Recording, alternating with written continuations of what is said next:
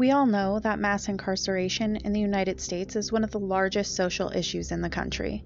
The inhumane treatment, lack of education, healthcare, mental health treatment, and the extreme violence that people are subjected to leave them less prepared to reintegrate into society.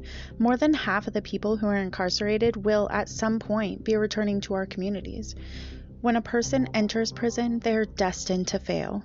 We have allowed this system to dehumanize the people that will become our neighbors, people who return to their families and children more damaged than before.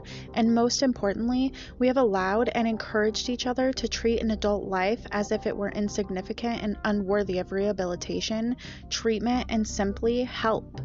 I encourage you to subscribe to my podcast and come along this journey with me as we explore this social issue and attempt to break the cycle.